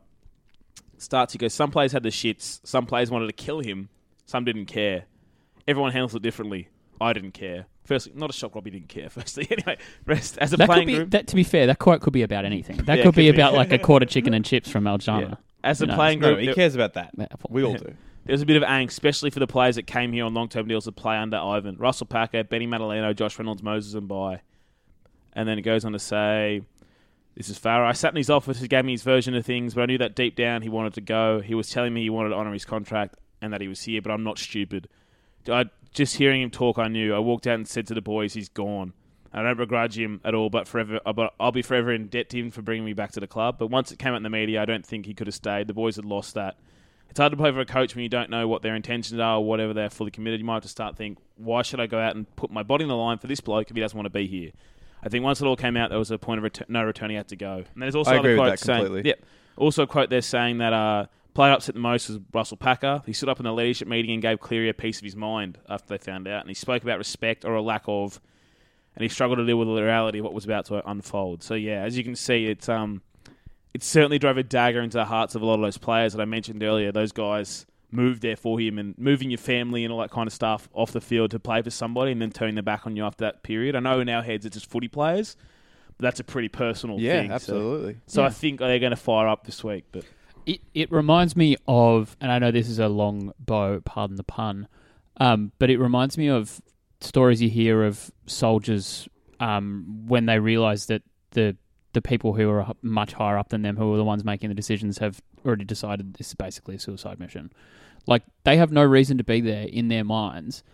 What's the point of, as you say, what's the point of continuing to put your body on the line and risk your health in reality and risk your future for a bloke who isn't, again, pardon the pun, in the trenches with you? Yeah, and then you've got the other side of that. If you're a Penrith player, I mean, Ivan Cleary's desire isn't to coach you, it's to coach his son. Like you said the quote about 15 times in public, it's about his son. So, commitment questions are there as well. But anyway, it's just, there's a good article on NRL.com I quoted that from Michael Shamus. So I believe the second part's out now as well on that coaching shake-up. It's one of the very strangest off-seasons in rugby league, where we had both the Cleary to Penrith thing happen with Maguire coming in, and the Seibold-Bennett split swap happen. Look, this off-season was weird for a number of reasons. But yeah, the two clubs that thought they got stabbed in the back ended up with the better coaches. So they're I had a great off-season. Got married, got the greatest head coach in the history of the NRL. I mean, it was all good. Yeah, really. I mean, all last season there was the stupid rumours coming back about him going to Brisbane, Seibold, and me and you kept laughing at it because every year there always seemed to be a rumour, like Inglis is going to go there, someone's going to go back to Brisbane or whatever. But when it happened, you're obviously like, oh shit. But then it was, oh wait, we're getting Wayne back? Sorry, excuse me? The only time I was shitty was the 4 days where it was like David Fern is going to coach them for a year and then they're getting Wayne. And I was like, that's stupid. And then they got Don't Wayne. do that. And then... and no disrespect to David Furner, but it's like, why would you not just have Wayne for a year if Seibold's leaving? Like, what a waste. Yeah. And it was strange to me how many Rabbitohs fans were at the time against it. And every single person at work, and keep in mind where I work as well, every single bloke in the sports department was like, oh, you're happy about Wayne? And when I said yes, they were surprised. Yeah. Every single person. And I was baffled by this. Like, oh, how you feeling about Wayne? I'm like, yeah, I'm stoked. I'm stoked that we got Wayne. Like, it's kind of similar to not to the same degree, but it's kind of similar to the Cleary thing, where clearly Seibold had his mind elsewhere. Clearly his head had been turned by Brisbane. And at that point, it's almost untenable. Fine. And thank you for the 1 year. We had a great year. I wish him no ill will. But it was a summer romance. Yeah. At that point, you got to pull the trigger, and then you end up with Wayne Bennett, who, and I said this at the time, I'm like, he took a Broncos roster, which in my opinion is not as good as the Rabbitohs roster is in 2019, to one win off first. So, and what's he going to do now that he goes to a better team with better halves? And the answer so far is win all the games. And Reynolds is ball playing better than he ever has. I've never said, that pass he threw for the second try was absurd. But it's one of those things as well. I mean, sports fans, a lot of them in general, are obsessed with kicking the can down the road. It's never about, like, it's really weird. Teams are always hooked on, fans are always hooked on the potential. They want to be the best in 3 years. I want to sign the young players, do this, whatever. But it's the perfect marriage. Like, you had the smarts in it yourself. Oh, we can win now or we bring Wayne. We'll bring him in. Great coach, instant results. We have guys, Cody Walker's almost 30. And not Sam to mention Burgess he's already coaching he's coaching all the Burgeye they all liked him at national level. So. But you're in the business to win competitions now, and always about going down in the future. And the Roosters are the best at recognising this. They always have been. And they always retool in one off season. They're never down for more than 1 year at a time. And I think a lot of these teams, Penrith probably the chief culprit, are the most guilty of this. Gold Coast as well. Yep. Newcastle. Just thinking, oh well, we've got these young guys; they're going to become great, and not ever entertaining the proposition of the fact that maybe they won't be. Or let's just try and be good now, and that's like what a novel concept. You had a good squad, and it's like the club realizes you realize as well. It's like, well, Sam Burgess isn't going to go forever. GI's done in 2 years. Yeah. Cody Walker's not going forever. How long can Adam Reynolds not get smashed into pieces for? It's like, and we all know Tom and George are not going to be great forever either with how big they are, and they've had those peaks and troughs. It's like, well, let's try and win the bloody thing now with Wayne. If it doesn't work, well, we had our best shot, and we'll retool from there. Whereas a lot of fans think if you don't win a comp, it's a failure. It's like, no, not doing your best effort to win the comp is the failure. Only one team wins it every year. Yeah. But it's just like when Wayne's tenure back at Brisbane has been determined a failure when we didn't win a comp. It's like, well, he was winning a grand final at the 80th minute. It wasn't a failure. We were contenders every year with him there. And South have the same thing. They bought someone who's going to make sure they contend until he is done. And this, look, Penrith let Moylan go, and they're like, oh, well, Dylan Edwards is going to be better. It's like, well, okay, how'd that work out? Yeah. At the moment, not well. Penrith had a massive obsession with this. They always, the last 4 or 5 years, it's moved to the next thing, to the next thing, to the next thing. Whereas South are just going, no, we've got this thing. Let's do what we have with this thing, and I think it's fantastic from them, as you'd know with Wayne. But there's no surprise; they look like contenders now, and then Brisbane still they've got some things to figure out. And again, that's no disrespect to Anthony Seibold or the Broncos, because I think he's a good coach and they're a pretty good team. But he's not Wayne Bennett, and that's not a knock on him or anyone else. No coach, with the exception of Craig Bellamy, is as has had a decorated a time in the NRL era as Wayne Bennett. Yeah, and has had... I know Newcastle was a bit different, but as we've learned over a long time, it was they a lot still made a prelim. But there was a lot different off the field anyway, with that players not getting paid and things like whatever. But every other club he's gone to or gone back to, like Brisbane in 88, a long time ago, but whatever, 88, the Dragons when he first got there, Broncos when he came back, and South right now, immediately it was like, oh, this is a really good team. Yeah. That's what he's good at, instant results. It might not last 4 or 5 years, but you don't sign Wayne for that, and it's worked out good. But yeah, it's been an interesting off-season. There's some good stories about it now, and no doubt we'll keep revisiting this as the year goes on, as obviously it's something that tickles this podcast fancy, is a Wayne Bennett swap. I do love Wayne Bennett. Are you serious? You're going to hammer me with questions. It's that time again. Question time. First question comes from @Pure Avgas. If Newcastle lose to the Dragons this week, are we counting them out of finals contention? Yes. No. Joke's on you, Chris. We counted them out in pre-season. That's a trick question. Nice. Well done. Mario Siegs, who is the biggest nerd in your group and why? Why is this a question? That's not a question. It's very comfortably me. Okay, well, we're in Bungard's house now. It's recording. You and then several layers of daylight. Yeah, we're recording in Bungard's house now, and if you didn't know that from the pop punk on the back of the last 2 episodes, that's who's editing it. It's about 17,000, I think, child toys in the room. Is that a conservative Bungard? Or they're called Amiibo, and then child toys. Fair enough. There's a lot of video game stuff. Conservative estimate, I must say. Yeah. I like video games. I like little figurines. Nothing wrong with video games. I'm owning it. I'm owning the whole thing. Yeah. I'm easily the biggest nerd here. Yeah. Yep. At Danny Boy 995, are the Dogs of War back? Come on, mate. Come on. Alex _AMS 96, is Hugo Laurie the greatest goalkeeper Liverpool ever had? That was pretty funny. Yeah. It was great. I mean, it's going to be good when it's just... I reckon Liverpool at this point, just to stick the dagger in and twist, are going to lose the Premier League on goal difference. That's my prediction. Yeah, I don't think you... Yeah. I think they're going to lose... A point or goal difference, yeah. Yeah. Okay. DT Owens 98. When will Tom Dearden replace Nick Reimer as Broncos halfback? I don't know, but I do think there's some intentions there with how they prepared him in the preseason that if Nick Reimer doesn't work out, he might be the next drop over Sean O'Sullivan. But I don't think I'll throw him in after one game of Q Cup. But I do hope, like, it's not even the fact I don't want to throw an 18-year-old in it, but like I'm just over seeing what Nicaragua's putting up.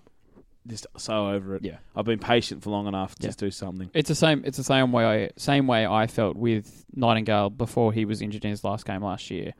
Like it's what's happening with Darius Boyd. Yeah, it's like I'd rather. Sometimes it is better the devil you don't know. Yeah, you know. Anybody. Fat Hair Lazy says, has the internet ruined April Fool's Day?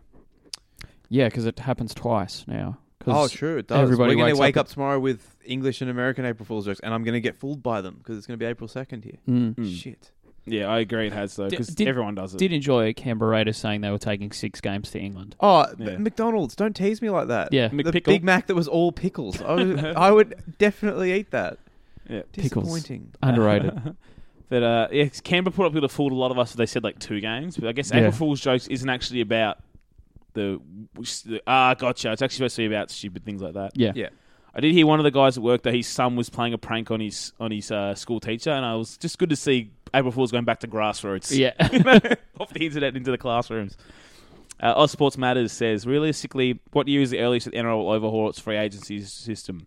The TPJ rumour mill feels like such a lose-lose for everyone not named the player agent. I think that, they just last year they were talking about it, weren't they? And they got some approval from the coaches and then the player association. But I think it's a matter of time till it happens, that there's a window of some sort. Because again, like, TPJ has any right to leave if he wants to or not. At this point, I've seen enough players come and go in my lifetime for my team that I'm not going to lose sleep over it. I want him to stay, but I'm not going to sit here worrying about it all season. But it's still crap when, all footy season, the main headlines are player transfer rumours. It's never about what they're doing now. It's about where they'll be next. And, like, the most cooked sport in the world, AFL has a trade window. They do. But, that's it, though. So, like... surely we're at that point. It's a matter of time, you'd think, and, yeah... There's one thing the NRL hates, it's transparency. Yeah, it's more the stupid thing that you can sign from November. In 2019, you can sign a 2021 contract. Yeah, that's silly. That's whatever. At Jack Cronin says, how did Dylan Edwards' game against the Storm rank against other notable fullback shockers? Kurtman versus Sharks in 2016, Jack Whiten versus Dragons 2016 ? I think he's talking about the Whiten game where Whiten threw the intercept. Well, Dylan Edwards, he had 6 errors he made is the equal most in the last 5 years of any game, which is Ash Taylor did last year and Cody Walker did last year as well. But and also Whiten throwing that intercept wasn't like it cost them the game, and obviously that's not great. But it wasn't. He didn't get stripped twice. He didn't not catch a ball. Yep. He did Edward, that was a genuinely worst performance. It was. And the difference, again, is that Kurt Mann as well, and Whiten was still early in it, but those guys were just learning. And Kurt Mann has been thrown back there, and that was trying it out. Dylan Edwards is supposed to be an established fullback, and he was shocking. I think Edwards is the worst one. Yeah, great. Now, this is a good question. This is for you, Bungard. Ooh. Well, it's not really, but you'll like this. Shana86 says, if your significant other stopped you from signing Wayne Bennett, would it put a strain on your relationship? Yeah, but she'd never do that. She wants me to be happy. Massive strain on mine. I might have to leave Pickles if you did that to me. Pickles came back from the board and said, I'm sorry, that's not happening. Yeah. Signed your dad. What? Yeah, it is funny. You're in a podcast that you've now had. You've had Dale's club win a Bennett Premiership. You had my club win one, and you have Bungard's club about to win one. It's we will be changing to Wayne Wookiees next year or something. Wayne's Wookiees. Rugby League, and Star Wars podcast. Yeah. It's just what everybody we're needs. in the nerd house anyway. Well. There is a Chewbacca beer holder over there if you want it, Dale. Can I stick Wayne Bennett's head on it? You may. Okay, we're in. Can you buy a Wayne Bennett bobblehead that I can put inside? If they sold Wayne Bennett bobbleheads, I would buy one. Okay. Next question. Jack Cronin said, which player is better to watch at max confidence, Isaac Luke or Joey Leilua? Joey. Yeah, Joey's the world's greatest confidence player. Yeah. Like that behind the back pass against the Tigers is and also the torn jersey game? Yeah, the swagger. He carries a swagger too. Bretto Shank, are we all Tigers fans this week? Yes. No question. Sorry, Penrith. Shanazi_footy says, 1, can Valentine Holmes make an NFL practice squad? Yes. A practice squad, yes. Because, again, you got to remember, these are 2,500 players. What is it? No, How many players make a practice squad? They can have it to 90, can't they? Yeah, but I'm saying like across the league, not thousands. It's like it's like 90 times 32, so it's like roughly 2,900. Just so a little less it's than thousands. There you go. Yeah. So there you go. Like that's how many make it. Practice squad. Yes, he's not making an NFL roster though. He's too slow. We said that about Jared Hayne. But Jared Hayne, I think I've been to this before, actually was an athletic freak. Holmes isn't by his measurables. I can't be bothered finding my tweet about that. That's fine. I believe you. Yeah. It was something like Jared Hayne would be like the speed score was like the 5th highest of last year's running backs, whereas Val Holmes didn't register in any of the ones that did the combine. That is problematic. Yeah. Next question is Matt Bunga back on the Sharkies now. They have ultimate good guy Sean Johnson ripping in. I love Sean Johnson. I was never off the Sharks to the extent that the two gentlemen either side of me were. Yeah.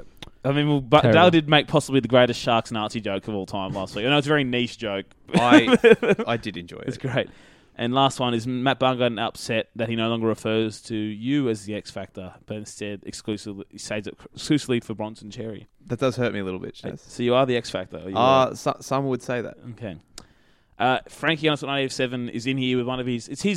It's one of the rugby league islands he's willing to die on. But he said, "How do you fix blockers?" And not talking about that terrible commentator, about people blocking on kicks. I don't think it's as big of an issue as Frankie thinks it does. No. I think it's one of those things he's lazy on it that it annoys him every kick. It might annoy me like twice a weekend. I don't know about you guys. Does it really get under your skin? It doesn't annoy me. The thing that annoys me is the inconsistency in the ruling. Like, I don't have a problem if you have a bloke who's running towards the side of a kick in a straight line, as a defender has the right to do, to potentially contest the kick. My issue is when that bloke changes his line to then block. I do hate when they stop like 5-10 metres from the contest. But they've actually started calling penalties for that now. Exactly, and they've made, I think, 3 or 4 in the last 2 weeks. Yeah, I do hate when they stop like 10 metres from the kick and then just intentionally knock someone over. Or as you say, go 10 metres from the kick and then just take a hard left and like take the bloke out of play. It's like, that's exactly what the rule's there to stop happening. Please just use the rule. Yep. Brett O'Shank's back again. He says, was a game played in a regional area in which Cairns broke the record for most appearances and Penrith got flogged? The ultimate Boom Rookies game. Pretty close, yeah. It would only be the ultimate Boom Rookies game if they were smashed by a Wayne Bennett team in there somehow. Yeah. It was very close. Mess_Ozil said, having tried the tactic of not tackling, would Stephen Kearney have more success if he entered the next game with the tactic of tackling? I think tackling is important. It's an integral part of the game, you would say. Games. Gilby_Gillard. Despite his kicking clanger on the weekend, it's a fact Jack Whiten has lasted longer at 5'8" than Kalen Ponga. Me and the media need to acknowledge Whiteness as the superior player of the two. Yes. That's not a... I mean, there's only one answer there. Well, it was a foregone conclusion that Kalen Ponga at the 6 was not only in the second best halves pairing in the comp, but he was also Dally M certainty if he stayed fit. So it's good effort from Whiten to outlast that. Good on him. Danger_Anger. Not a question, but a comment. John Bateman became a dad at 16 years old. He'd love if we started calling him Young Papa. Okay. We could work on a nickname around that, though, something. But I like the idea of him being a bully still more than I do him being a daddy. I mentioned this earlier, but it does disappoint me that the Dogs don't play in Canberra this year because I was hoping there would be there's only one Big Papa banner. Good. You know what the Raiders are like with their banners? They're great with the banners. You know? What was it again? Big Willie. Who needs Willie when you have a great needs a big tongue? Willie when you've got a great tongue? And also they had Master Bateman in Harry's video this week as well. Check out Harry's video if you haven't checked it out. It was already. a good video. Corey Goat says, "Why are we not looking more into concussion issues of the former players like Jamie Sauer to come out and rated Ponga and Pearce as the second best half combo in the game?" I thought we were getting a serious question, and I got bamboozled. But I enjoyed the direction. You were hoodwinked. Concussion equals serious. I was like, "Oh, good." He got me, but Yep. it was still a very good question and one that we can't answer.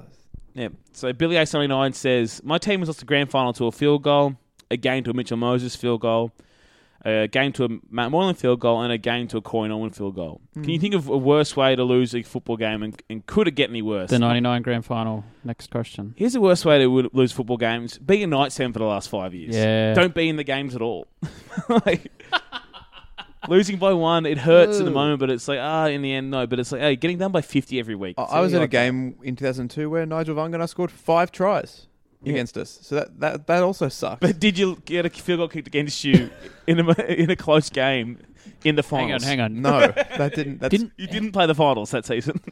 Surprisingly, Hull lost by 50 points this week. And Blake Oskin scored 4 tries and kicked a field goal with like a minute and a half to play. It was the all-time Austin performance, by the way. Threw like 3 of the biggest dummies ever. Four tries off dummies and a field goal. Yeah, it was so good. I mean, if you're not going to do it, then when are you going to do it? Yeah. RCB Sharks. Who is in the most trouble given early expectations? Panthers or Cowboys? Cowboys. Yeah. Yeah, definitely Cowboys. Panthers are Teflon. RCB Sharks is again. Why do Melbourne always look like they're in round 8, after everyone else is starting off in round 1? It's a funny one because so many coaches have gone down there and become NRL coaches after that, and no one's been able to replicate the methods, but it's just meticulous preparation, it feels like, and it's part of the playing group culture with Cam Smith too, but they always seem to start the season like it is, as you said. It feels like they're in round 8. Every year it starts. They're a few gears above everyone else. It's bizarre. And they can't be doing something like amazing in preseason that no one else has caught on to by now. Because people have left there and gone to coach elsewhere, and they've not been... They're not changing that stuff that they're doing every year. Yeah, they do stuff everyone else does. I know, that they were early on the training above game speed method, for example, like measuring how much they cover in a game and going above that in their own training. But everyone else is doing that now too. They were early on the going at Wayne. Actually, Craig took it from Wayne, but going on camps, military camps, all that kind of stuff. They were doing that, but they were just doing stuff everyone else does. And also, it's not like any of their training methods are secretive. They literally train in a public park next to one of the busiest roads in Melbourne. Yeah, well, but a lot of the players there just say Bellamy's just really good at stripping back your role individually, what you're supposed to do early on in the year, and it just helps. It's why a lot of new players seem to fit in seamlessly too. But I can't, mate. If I could answer that question, I'd be sitting alongside him in another coach's box if they could start that out as well. But whatever. Paul Mack on 78 says, "Why do English forwards make such an impact in the NRL? Yet their backs inevitably fail." Because it's easy to be big and strong, and not easy to be quick and smart. Yeah, it's a very interesting one.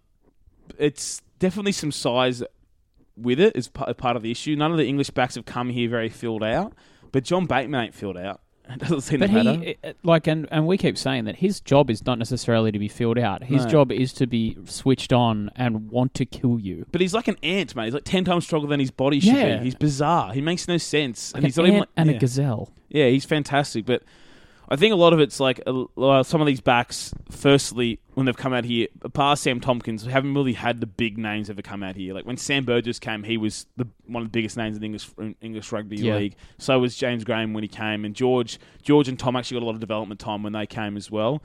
Whitehead and Bateman and Hodgson certainly hitting the ground running like they will have has been impressive. Even Ryan Sutton this week, but the English back comparables that have come here is, firstly, Sam Tompkins, as we know, wasn't fast enough for his size in the NRL to last. He was like a weaker Matt Duffy.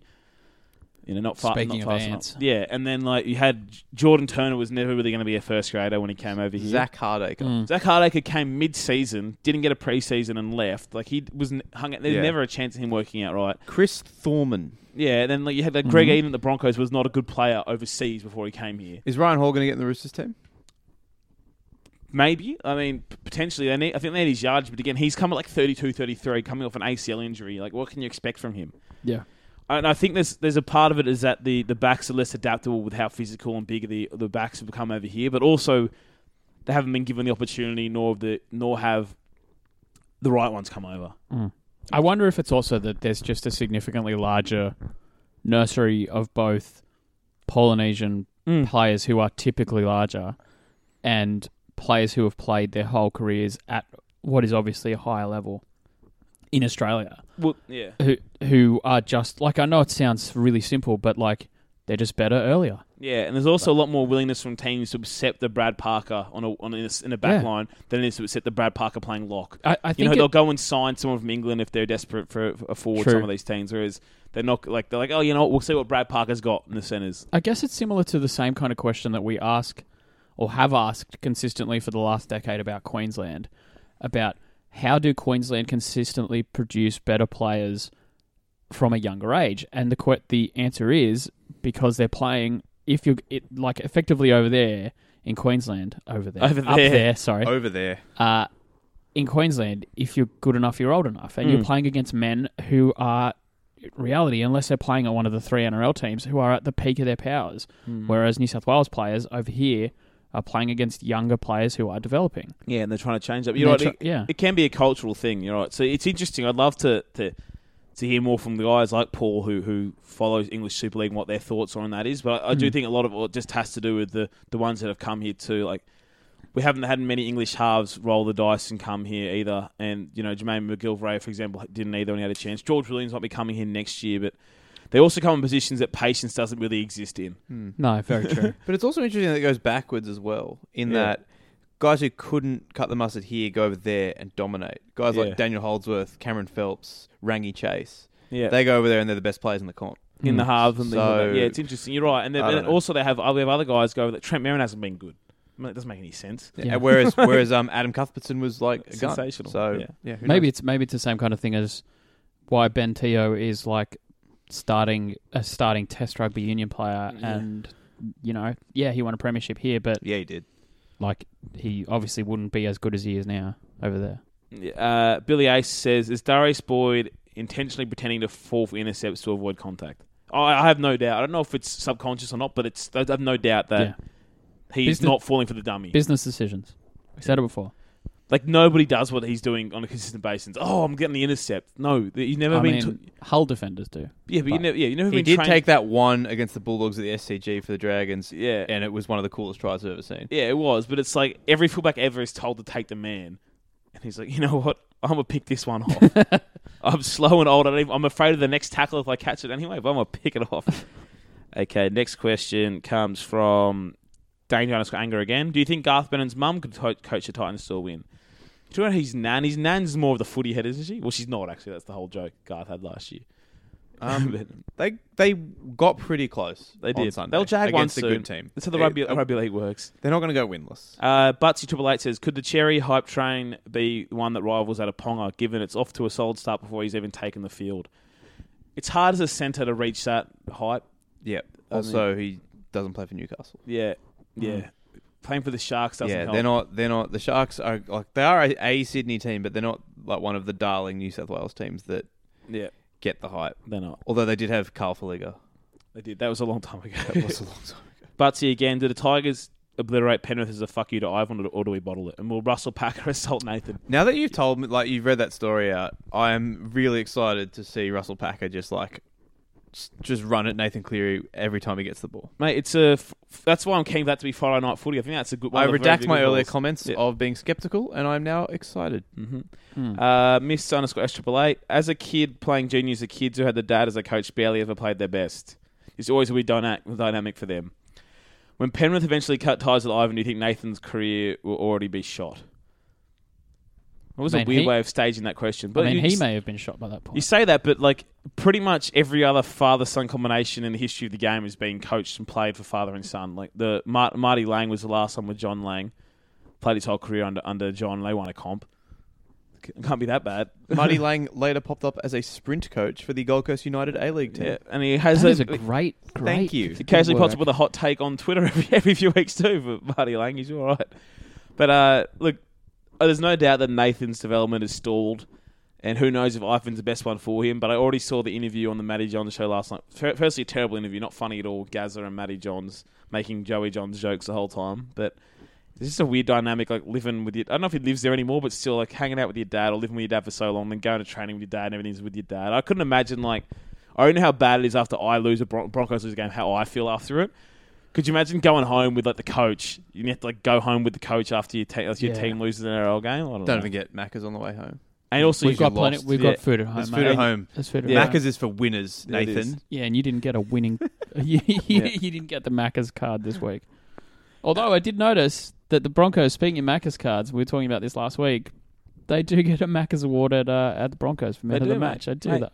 They do. We still advertise the Broncos burger every week. It's good. Edwin_Smith 1.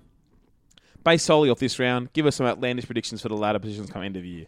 What's stupid if it's based off just this round? Well, what am I supposed to do with Melbourne and Souths will be the top two. Crazy. Gold Coast. Really out there. Comfortably Manly top four. Clearly. Yeah. He said, for example, Bulldogs second. I was like, well, this is not outlandish. Just saying where the teams finish one this week, they're going to be the ladder. Just a stupid Broncos exercise. to miss the finals on points difference. There you go. That might happen. Josh Robbo 44. Can you confirm that Bungard is just one big April Fool's joke? Ouch, but Wait, good. I don't know, Josh. I don't know if Bungard and Egan sits well on you. Just putting it out there. I don't know. And he says, seriously, though, the Panthers the worst April Fool's joke in 2019. No, just a joke in general. It doesn't take one day to be a joke at Penrith. It's an entire season. Josh, you can't be setting up Mitch for Penrith. Excuse me. Okay, there's like 3 more questions. Barty Triple H says, can you be a Fijian winger and not be a flyer? No, it's physically impossible. You really can't. No, second year Lottie Takiri was not a flyer. But he's still a Fijian No, he wasn't flyer. called a Fijian flyer. Here's my thing. Why isn't Fiji's Airlines not called Air Fiji? Why is it not called Fijian Flyers? Yeah. Great question. Sort it out. Buy them up, we'll sort it out. Come on, guys. Fijian Airways, terrible. Get out of here. I spent some time at Fiji Airport during a blackout. It was not fun. Is that a racial comment? No, Jesus. the power went out at the airport, Mitchell. Good save, I hope. That's what happened. MJ Eagle 23, last question. Watching Darren Lockyer trying to interview players at halftime is cringeworthy. Who do you guys think are the best and worst commentators as silent reporters in the game today? Oh, I don't know if I want to answer that one. But okay, best commentators. I think we've been to this many times. It's way wrong when he gives a shit. So Origin and Grand Finals and Finals is great. Andrew Voss is my favourite overall. Vossi loves rugby league, and it comes through in his voice. And then most of the ex-players who finished the game in the last 2 or 3 years are terrible colour commentators. It's just a fact. It's just a fact. It's they haven't had any training on what they're supposed to be doing. They haven't got away with words. Yep. They don't know how to describe a try. They think everything's the best, and nothing's bad. Nothing just Brandy happens. and Sterlo are the only two that I like. Yep. Yeah. You know, the other colour guys are so bad that Fatty isn't that bad anymore. That's how you know they've gone bad. Fatty was pulling them up on the rules in Friday night's game. Oh, mate, they're not on the rules. It's terrible. I mean, it's in the end, like I'm trying to clear out my head of getting mad every time I watch the games now. But yeah, they just almost every other game they don't know the rules, so that's fun. But yeah, the guys like Vossi, Warren Smith still bring it. And while Rabs isn't as sharp as he used to be, there's still always going to be something to the end about a Rabs try, commentating a try. Yep. He may not be up on the rules or the players or what's going on in the game, but he may not understand what he's talking about. Yeah, but when a big try happens at a big moment, Rabs will say the right thing. Yeah, and he's always. For a lot of people, like, he will always be the voice of rugby league. He is. Like, Vossi is a great commentator, as you say, but you know. And the day Rabs officially retires will be a very, very sad day. Will be. And whilst Matt Thompson hasn't got the voice, and he's not interesting, I respect him a lot because he's one of the few ones who clearly does all the work. Yes. Like, he got there without having the name and without being a player or whatever. He got to where he did. And he does his research. He's there early preparing, apparently, and you can hear it and he calls. Whilst he's not that... You know, there's no real vibe to when Matt Thompson calls a try, but at least when he calls some great games. He has. Like, he's kind of the voice of the Broncos-Cowboys rivalry to an extent. He's called pretty much every Broncos game on Channel 9 for the last 3 or 4 years because Rabs don't fly. But Matty Thompson, I respect that he generally seems to have a general knowledge and doesn't come out with rubbish takes every week. Just calls the game, what's seen, what he's supposed to. He commentates the game, which a lot of other ones don't. Yep. And sideline reporters are all equally pointless. Oh, mate, I don't understand how rugby league's got the sport. We've got to the point we've got like 5 guys covering a game. The NFL has 2 people, and then the one sideline person who actually does sideline stuff. And a referee. Whereas that's it. But in the hours we have like 17 guys. And that's a point you make, like, about the whole rules thing. Like, I would love for them to have just a rules correspondent. Like, just have an ex-ref on the call. Triple M still has Harrigan, don't they? Harrigan makes calls. Yeah, but he hates the current ref, so he just goes... Fair enough. But, I mean, he's not alone there, to be honest. Harrigan actually never refereed the rules. He refereed Harrigan's rules. I'm making up the rules and you're going to play. He was still a good referee for that reason. He had authority, but he was not always about the full rule book. Because I know that, like, on BT Sport, they have Howard Webb, for example. There you go. Yeah. So what you're saying is we need Sean Hampstead and Tim Mander in the commentary box. All we need is someone who, when the commentators say something, who has a PDF open of the NRL rulebook, goes Control F, and then goes, wait, no, that's not it. Shut up, you're wrong. Stop saying that. To be fair, that rule changed 7 years ago? Was there a scrum in the Warriors Manly game this week where the 2 referees didn't know the rules and one was saying it was a penalty and one wasn't? Yeah, he said that what happened was the lock wasn't in before the scrum clock went off. But there was an injury or something. He was counted as an injury and thus the scrum. And one ref was like, it's a penalty, and the other was like, no, it's not. And I was like, well, this is chaos. Yeah. It was the touchdown when there were replacement refs in the NFL. It was the film. And Braithen Asher was just screaming on the TV. Was he just screaming? That's usually what he does. I mean, that is, it's... Yeah. But how great is it that every play of the ball's taking 4 seconds again because penalties are down? That's all that matters. Yeah, they're letting the game flow. It's flowing that's why there's so many points. It's fantastic. Yeah, shoot me. I love the blowouts. Alrighty, speaking of blowouts, this has been a long one. Has it? Yeah, Didn't feel. I think Mondays have a different atmosphere to it. We didn't feel long. I know Straight Bungard's straight you've from got a work. movie to go to. We You might got be shit to ruining do. the It's start. all right. What are we That's all right. seeing? Us. That'll be fun. It should be fun. Good Have you night. seen it yet? No, I haven't. No. I was going to see it yesterday, but I went home and napped instead. I was going to say, you'd seen enough this weekend. Yeah, I was driving home and I was like driving past the cinema. I'm like to the cinema. I'm like, I could probably do with that 2 hours sleep actually before the footy kicks off. I'm going to sleep for free.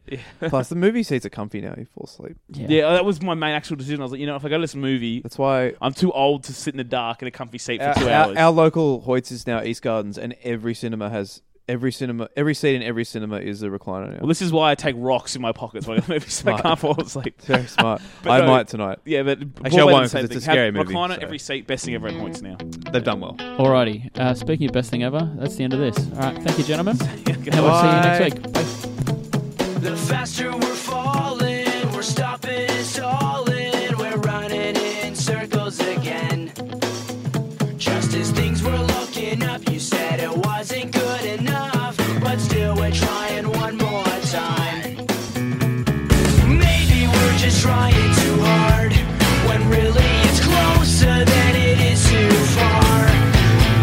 'Cause I'm in too deep and I'm trying to keep up above in my head instead of going under. 'Cause I'm in too deep and I'm trying to keep up above in my head instead of going under. Instead of going under.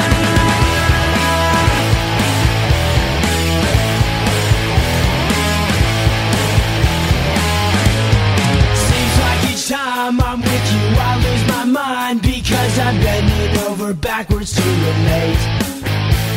It's one thing to complain, but when you're driving me insane, well then I think it's time that we took a break. Maybe we're just trying too hard, when really it's closer than